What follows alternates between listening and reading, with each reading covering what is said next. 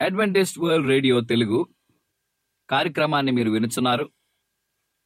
వీటి సమాచారం కొరకు సంప్రదించవలసిన సంఖ్య 1-800-83-32-231 మరియు bible@awr.org కి ఈమెయిల్ మీరు చేయవచ్చు. ఇది Adventist World Radio Voice of Hope Telugu.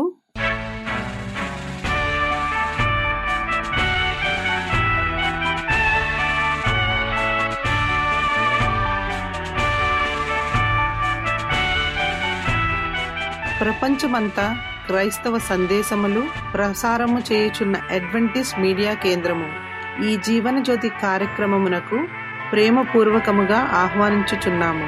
ఈ జీవన జ్యోతి కార్యక్రమము ద్వారా మీరు చూపించుచున్న ప్రేమ లేఖ వ్రాయటం ద్వారా, SMS పంపటం ద్వారా తెలియపరచగలరు. అందు నిమిత్తం మేము కృతజ్ఞతలు మీ అందరికీ చెప్పుచున్నాము. ప్రియమైన సహోదరి సహోదరులకు, నేడు మేము ప్రచారము చేయుచున్న సుమధుర గీతాలను, ఆధ్యాత్మిక సందేశములు మరియు బైబిల్ ప్రవచనములు ప్రియమైన శ్రోతలకు ఈ కార్యక్రమము సుమధుర గీతముతో ప్రారంభించుచున్నాము.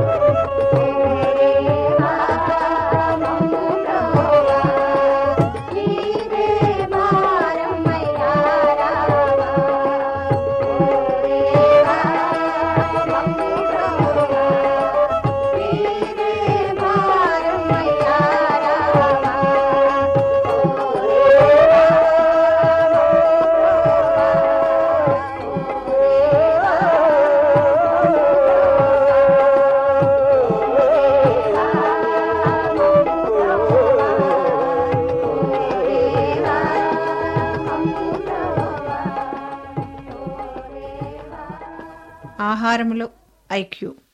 దంపుడు బియ్యమే ఆరోగ్యం. ఎందుకంటే ముడి బియ్యంతో వండిన అన్నం తిన్నప్పుడు అందులో చాలా భాగం పీచు ఉంటుంది. దాంతో అంతే పరిమాణంలో సాధారణ బియ్యంతో వండిన అన్నంతో పోలిస్తే ముడి బియ్యం అన్నం నుంచి విడుదలయ్యే చక్కెర పాళ్ళు తక్కువ. అదే సాధారణ బియ్యంలోనైతే పరిమాణము అంతే అయినా రక్తంలోకి విడుదలయ్యే చక్కెర పాళ్ళు ఎక్కువ. అవి పూర్తిగా ఉపయోగపడకపోతే శరీరంలో పేరుకునే కొవ్వు పాళ్ళు ఎక్కువే. అందుకే డయాబెటీస్ ఉన్నవారు సాధారణ బియ్యం కంటే ముడి బియ్యం తినడం మంచిదని న్యూట్రిషనిస్టులు చెబుతున్నారు. ముడి బియ్యంతో వండిన అన్నాన్ని సాధారణ బియ్యంతో వండిన అన్నాన్ని తిన్నవారిని పరిశీలిస్తే ముడి బియ్యంతో వండిన అన్నం తిన్నవారి కంటే సాధారణ బియ్యంతో వండిన అన్నం తిన్నవారిలో 2.4 రెట్లు క్రొవ్వు పేరుకుంటుందని తెలిసింది. రాత్రంతా మెలకువతో ఉండాల్సిన అవసరం అంతగా ఉందా అన్నది మొదట చూసుకోవాలి. ఇక తప్పనిసరి అయితే ఎనర్జెటిక్ డ్రింక్ కంటే కాఫీయే మంచిది. ఎందుకంటే ఒక కప్పు కాఫీలో 5 గంటల పాటు మిమ్మల్ని చురుగ్గా ఉంచే స్వభావం ఉంది. కాఫీలో కొనైనా స్వాభావికమైన యాంటీ ఆక్సిడెంట్స్ ఉంటాయి. అవి షార్ట్ టర్మ్ మెమరీకి ఉపయోగపడతాయి. అందుకే ఎనర్జీ డ్రింక్ కంటే కాఫీయే బెటర్. అయితే రాత్రి మేల్కోవాల్సిన అవసరం లేకుండా బాగా నిద్రపోవటం అన్నది అన్నిటికంటే బెస్ట్. కంపల్సరీ అయితే గానీ రాత్రిపూట టీ కాఫీలు తీసుకోవటం అంత మంచిది కాదు. గ్లాసుడు పళ్ళరసం తీసుకోవటం మంచిది. దాన్ని పళ్ళరసంలో చేయాల్సింది రోగుల కోసం, నీరసంగా ఉన్నవాళ్ల కోసం, వృద్ధుల కోసం మాత్రమే. ఎందుకంటే పళ్ళరసంలో ఎంత లేదన్నా చక్కెర పాళ్ళు ఎక్కువే. అదే పండులో స్వాభావికమైన చక్కెర తప్ప అదనపు చక్కెర ఉండదు. ఆపిల్ పండు, యాపిల్ జ్యూస్లను ఉదాహరణగా తీసుకుంటే ఒక యాపిల్లో 13 గ్రాముల స్వాభావికమైన చక్కెర ఉంటుంది. అదే ఒక గ్లాసు జ్యూస్లో 24 గ్రాముల చక్కెర ఉంటుంది. బేకరీ ఐటమ్స్, ప్రాసెస్డ్ ఫుడ్స్ అన్నీ మంచివి కావంటారా? ఒకవేళ అవి తప్ప వేరే అవకాశం లేనప్పుడు కేవలం బర్గర్, పిజ్జా ఈ 2 మాత్రమే అందుబాటులో ఉన్నప్పుడు ఆరోగ్యపరంగా ఏది మంచిది? ఆ రెండింటిలో దేనిలో కూరగాయలు, ఆకుకూరల పాలు ఎక్కువగా ఉంటే అది తినడం మంచిది. ఇలాంటివి తినాల్సి వచ్చినప్పుడు వాటిలో పొట్టు తీయని ధాన్యంతో పిండి పట్టి తయారు చేసినవి ఏమిటో తెలుసుకోండి. ఎందుకంటే పొట్టు తీయని ధాన్యంతో చేసిన బ్రెడ్తో రూపొందించిన ఆహారం మామూలు పిండితో చేసిన దానికంటే మంచిదని గ్రహించడం, అదే తినండి. మా చిరునామా Adventist World Radio, Jeevan Jyothi, post box 1446, Poona 411037. Mobile number 9398344406, Maharashtra, India. Email chhardyjohn@gmail.com. CDE number 00080040017003. ఈ సమయమందు పాస్టర్ రిచర్డ్ జాన్ గారు వాక్యోపదేశం చేస్తారు. మీ జీవితానికి ఒక ప్రణాళిక అనే అంశాన్ని మనం ధ్యానించనే ఉన్నాము. ఇది డిస్కవర్ సిరీస్లో మొదటి 4 వర్తమానంగా మనం ధ్యానించనే ఉన్నాము. ప్రార్థన చేసుకొని ఈ యొక్క అంశాన్ని మనం ధ్యానించుకుందాం. మా ప్రియపరులకు తండ్రి, నీ పరిశుద్ధ నామమునకు స్తోత్రాలు చెల్లిస్తున్నాం నాయన. గడిచిన కాలం కూడా తండ్రి మీరు మమ్మల్ని కాచి నడిపించి దినమందు నాయన ఈ యొక్క వాక్యం ధ్యానించడానికి ఇచ్చిన అవకాశం బట్టి నీకు వందనాలు చెల్లిస్తూ, మేము ఎవరికైతే ఈ యొక్క రేడియో ద్వారా వర్తమానం అందిస్తున్నామో విరిచిన ప్రతి బిడ్డను ప్రభావం మీరు బలపరచమని, నీ కృపలో వారు మీరు ఆదరించమని, నీ శక్తితో వారు మీరు నింపమని యేసుక్రీస్తు నామమున మేము ప్రార్థన చేసినాం తండ్రి, ఆమేన్. మీ జీవితానికి ఒక ప్రణాళిక. ఈ అంశంపై బోధకుడు మాట్లాడిన తర్వాత నేను యేసు ప్రభువుని నమ్మడానికి కారణము. బాగా దుస్తులు ధరించిన యువకుడు తన అధ్యయనములో ఒక సందర్శనకు చెల్లించెను మరియు వ్యాఖ్యానించెను. ఈరోజు రాత్రి మీ చర్చి ఆసక్తికరంగా ఉంది, కానీ మీరు క్రీస్తు గురించి చెప్పిన అన్ని విషయాలలో మీ బైబిల్ నుండి వచ్చాయి.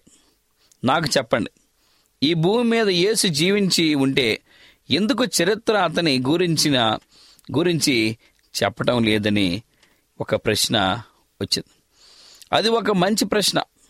బోధకుడు తిరిగి మరియు అనేక పుస్తకాలు తీసుకొనెను మరియు అతను సమాధానం ఇచ్చాను.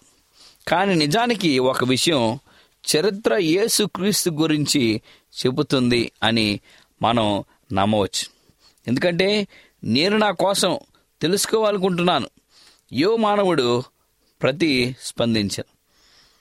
ఇక్కడ మన జీవితానికి ఒక ప్రణాళిక ఉన్నదంటే ఆ జీవిత ప్రణాళికకి యేసుక్రీస్తు ప్రభు కారణమని మనం నమ్మవచ్చు. ఇక్కడ క్రీస్తు శాశ్వత కాలం నుండి ఉన్నవాడని దేవుని యొక్క వాక్యం మనకి ప్రబోధిస్తుంది. యేసు కేవలం మనిషి కాదు, ఆయన దేవుడు కూడా. యేసు ఆయన ద్వైత్యము గురించి ఏమని చెప్పాను. ఇక్కడ యోహాను సువార్త 14:7-9 మీరు నా గురించి నిజంగా తెలుసుకుంటే నా తండ్రి గురించి కూడా తెలుసుకుందరు. ఇప్పటి నుండి మీరు ఆయనను తెలుసుకుని ఆయనను చూశారు. నన్ను చూసిన వారు తండ్రిని చూసేదను. ఇక్కడ యోహాను సువార్త 14 యేసుక్రీస్తు ప్రభు సాక్ష్యమిచ్చున్నాడు. తండ్రిని చూసినట్లయితే మీరు నన్ను చూసినట్లే అని చెప్తున్నాడు. మీరు నన్ను చూసినట్లయితే నా తండ్రిని కూడా మీరు చూసినట్లే అని యేసుక్రీస్తు ప్రభు గొప్ప వాగ్దానం వారికి ఇచ్చున్నారు. మీరు ఈ ప్రశ్నలకు సమాధానాన్ని తెలుసుకోవాలనుకుంటే దేవుడు ఎవరు, అతనికి ఏమి నచ్చుతుంది, యేసుని చూసిన వారు ఏమని ప్రకటిస్తున్నారు. యోహాను సువార్త 10:30 నేను మరియు తండ్రి ఇద్దరము ఒక్కరే. తండ్రి మరియు కుమారుడు యేసు దేవుడు శాశ్వత కాలం నుండి ఇద్దరు ఉనికిలో ఉన్నారు. ఇక్కడ ఎజ్రా 1:8 ఈ మాటలు మనము చూస్తున్నాం.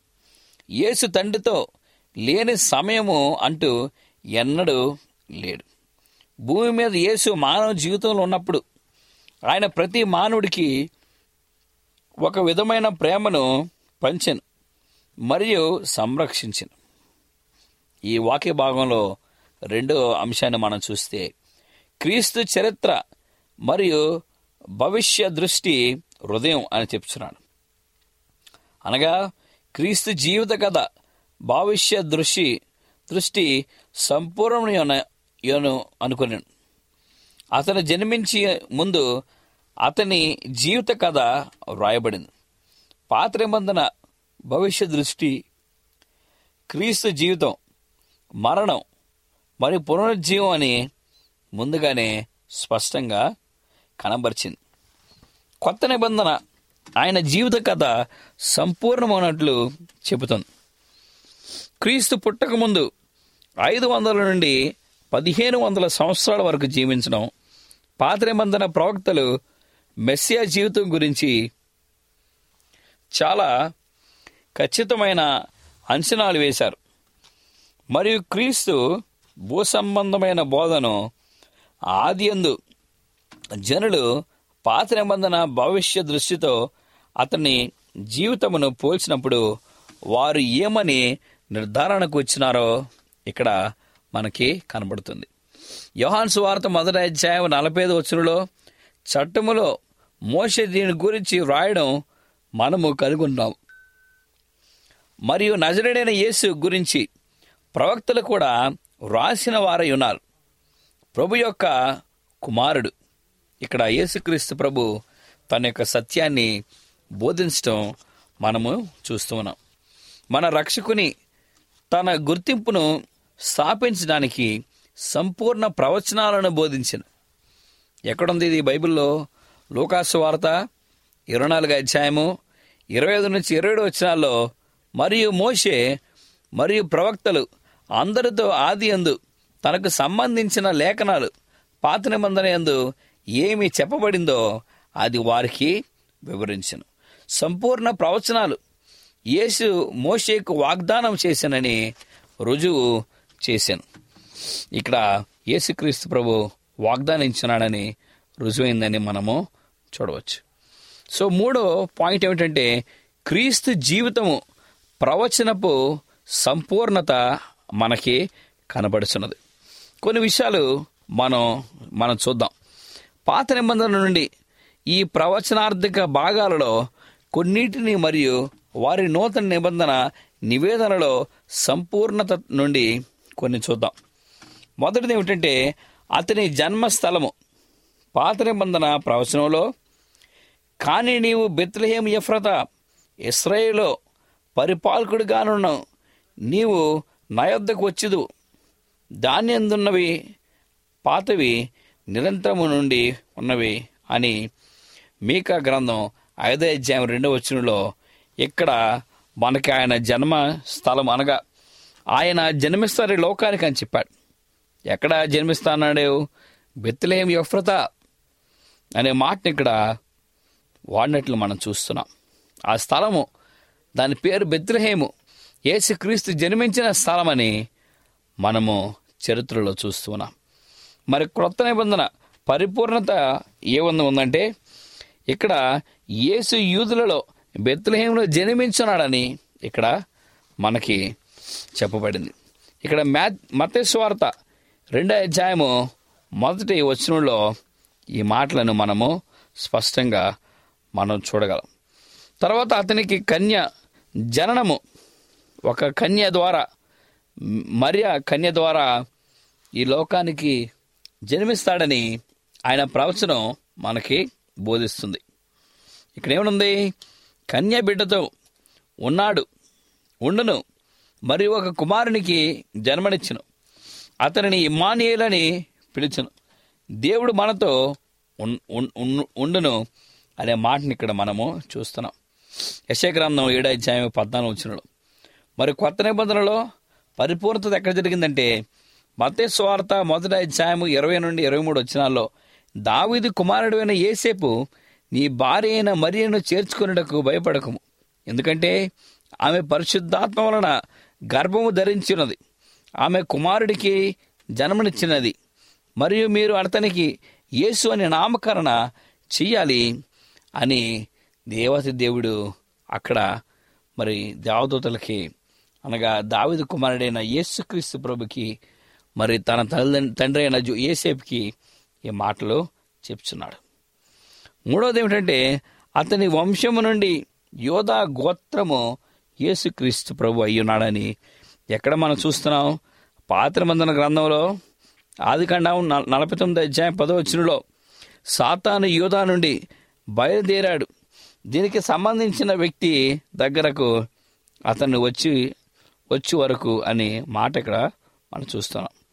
క్రొత్త నిబంధనలో ఎందుకనగా మనం ప్రభు యోధా నుండి బయలుదేరనని స్పష్టమవుతున్నది అని చెప్పాడు. హెబ్రీయులకు రాసిన పత్రికలో కూడా ఈ మాటలను మనము చూస్తున్నాం. తర్వాత అతన్ని తిరస్కరించాను. పాత నిబంధన గ్రంథంలో ఆయన్ని విసర్జించిన వాడాయనని మరి ప్రవక్త యెషయా స్పష్టంగా 53వ అధ్యాయంలో ఈ మాటలైన తెలియపరుస్తున్నాడు. తర్వాత అతని ద్రోహం మరియు అతనిని విద్రోహి రుసువు చెల్లించినని ఇక్కడ మనం చూస్తున్నాం. మరి యేసుక్రీస్తు ప్రభు తన సిలువ మీద మరణించున్నాడు. ఆ సిలువ త్యాగం ద్వారా కష్టపడి ఉన్నాడు. ఆ సిలువ మరి ఎంత భయంకరమైనటువంటి స్థితిలో యేసుక్రీస్తు ప్రభు మరి ఆ మరణించినాడో మనం చూడవచ్చు.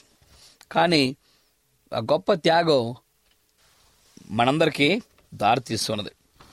పాత నిబంధన ప్రవచనంలో మనం చూస్తే కీర్తన గ్రంథం 41వ అధ్యాయం 9వ వచనంలో, నా అత్యంత ప్రియమైన స్నేహితుడు కూడా నేను విశ్వసించువారు నా రొట్టెను పంచుకున్నాడు, నాకు వ్యతిరేకంగా తన మడమను తిప్పాను, నేను వారికి చెప్పను, ఇది ఉత్తమనని నీవు అనుకుంటాను.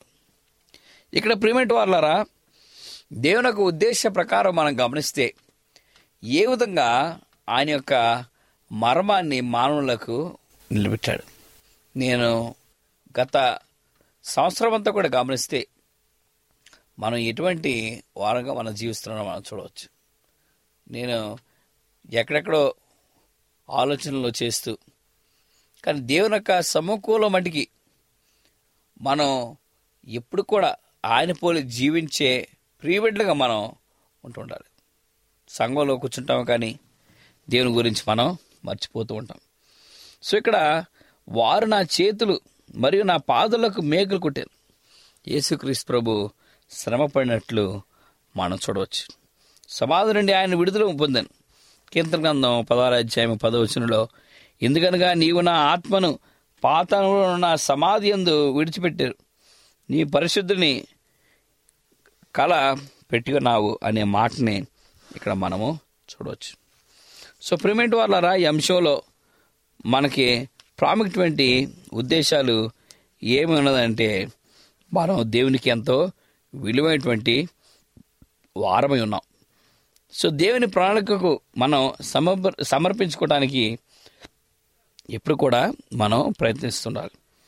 మత్తయి సువార్త 4:1-11 అరణ్యంలో దుష్టశక్తి యేసును శోధించినప్పుడు ఆయన సూచించాడు, నీ తండ్రి మీకోసం ఉద్దేశించిన బాధకరమైన త్యాగాలను మాత్రము మీరు వదిలేసి నేను నీకు మీ అరచేతిలోని ప్రపంచాన్ని, కీర్తి, అదృష్టం, సౌకర్యవంతమైన జీవన శైలిని ఇస్తాను. సాతాను యేసును తప్పుదారి పట్టించి ప్రయత్నంలో కూడా లెస్సని ఉల్లంఘించాడు. కానీ ప్రతిసారి యేసు అతనితో పోరాడినట్లు మనము చూస్తున్నాం. సో దేవుని ఏర్పాటులో నీవు నేను ఉండగా ఉన్నాం కాబట్టి సమస్తము మనకి దేవుడు సమకూర్చను. మరి పరిశుద్ధ వాక్యం మరి మీ జీవితాన్ని ఒక ప్రణాళికలో దేవుడు నడిపిస్తున్నాడు కాబట్టి మనందరం కూడా ఈ దినమందు మన జీవితాలను సమర్పించుకొని దేవునికి సాక్షులుగా జీవించలాగా మీరు సహాయం దయచేసి నడిపించమని యేసుక్రీస్తు నామమున మేము ప్రార్థన చేసినాం తండ్రి, ఆమేన్. ఈ వాక్యోపదేశము మీ అందరికీ ఆశీర్వాదకరముగా ఉండాలని ప్రార్థిస్తున్నాము. మీ యొక్క సలహాలు మాకు లేఖ మరియు SMS ద్వారా ఇవ్వగలరు. మీకు ఏమైనా బైబిల్ పాఠములు నేర్చుకోవలసిన ప్రేరేపణ ఉన్నట్లయితే మాకు తెలియజేయగలరు. మీకు ప్రార్థన అవసరతలు ఉన్నట్లయితే మాకు వాట్సాప్, SMS ద్వారా తెలియపరచగలరు. మీ కొరకు ప్రార్థన చేయుచున్నాము. ప్రియమైన విశ్వాసులారా, మా చిరునామా Adventist World Radio, Jeevan Jyothi, post box number 1446, Poona 411037, Maharashtra, India. Mobile number 9338344406. Email CHRICHARDJOHN@gmail.com. మరలా ఇదే సమయానికి ఇదే మీటర్ బ్యాండ్లో కలుద్దాం. అంతవరకు సెలవు. దేవుడు మిమ్ములను మీ కుటుంబాలను దీవించునుగాక.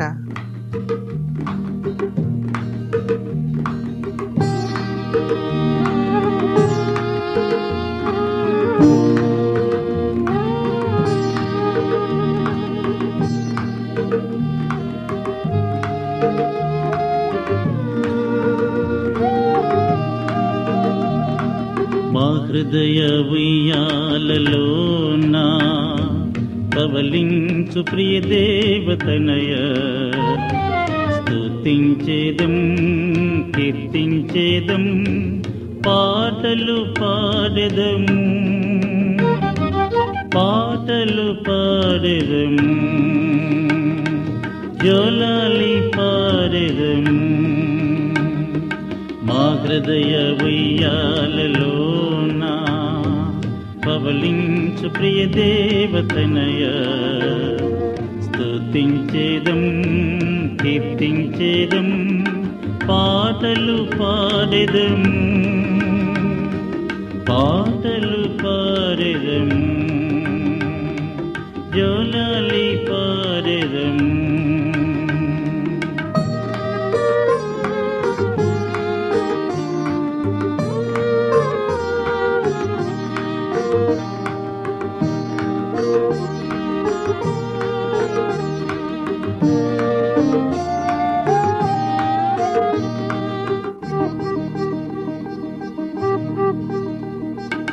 సత్యస్వరూపేవి నీవే, సౌందర్యవంతుడవివే. సత్యస్వరూపేవి నీవే, సౌందర్యవంతుడవివే. సత్యము ప్రేమయు జీవము నీవే, పాపికి ఆశ్రయుడవు నీవే. సత్యము ప్రేమయు జీవము నీవే, పాపికి ఆశ్రయుడవు నీవే. మా హృదయ ఉయ్యాలలోన పవలించు ప్రియ దేవతనయ, స్తుతించేదం కీర్తించేదం, పాటలు పాడెదం, ఆటలు పాడెదం,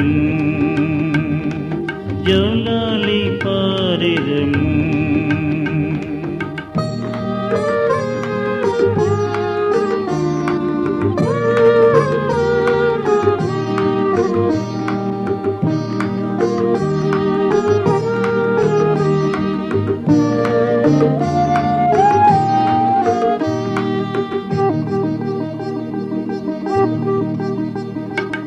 అల్పావు మేఘవు నీవే, ఆత్మాల కాపరి నీవే. అల్పావు మేఘవు నీవే, ఆత్మాల కాపరి నీవే. లోక పాపములు మోసుకపోవు దేవుని గొర్రె పిల్లవు నీవే. లోక పాపములు మోసుకపోవు దేవుని గొర్రె పిల్లవు నీవే. మా హృదయ ఉయ్యాలలోన పవలించు ప్రియ దేవతనయ, స్తుతించేదం కీర్తించేదం, పాటలు పాడెదం,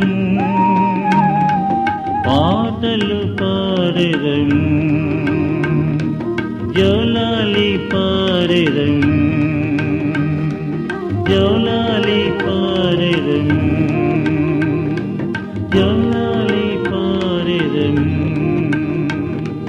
జోలాలి పాడెదం, జోలాలి పాడెదం.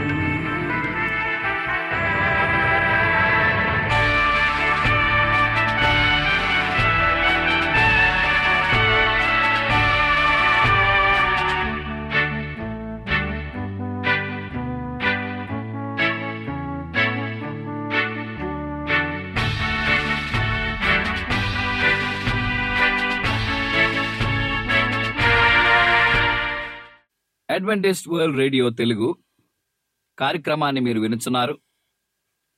వీటి సమాచారం కొరకు సంప్రదించవలసిన సంఖ్య 1-800-83-32-231 మరియు bible@awr.org కి ఈమెయిల్ మీరు చేయవచ్చు.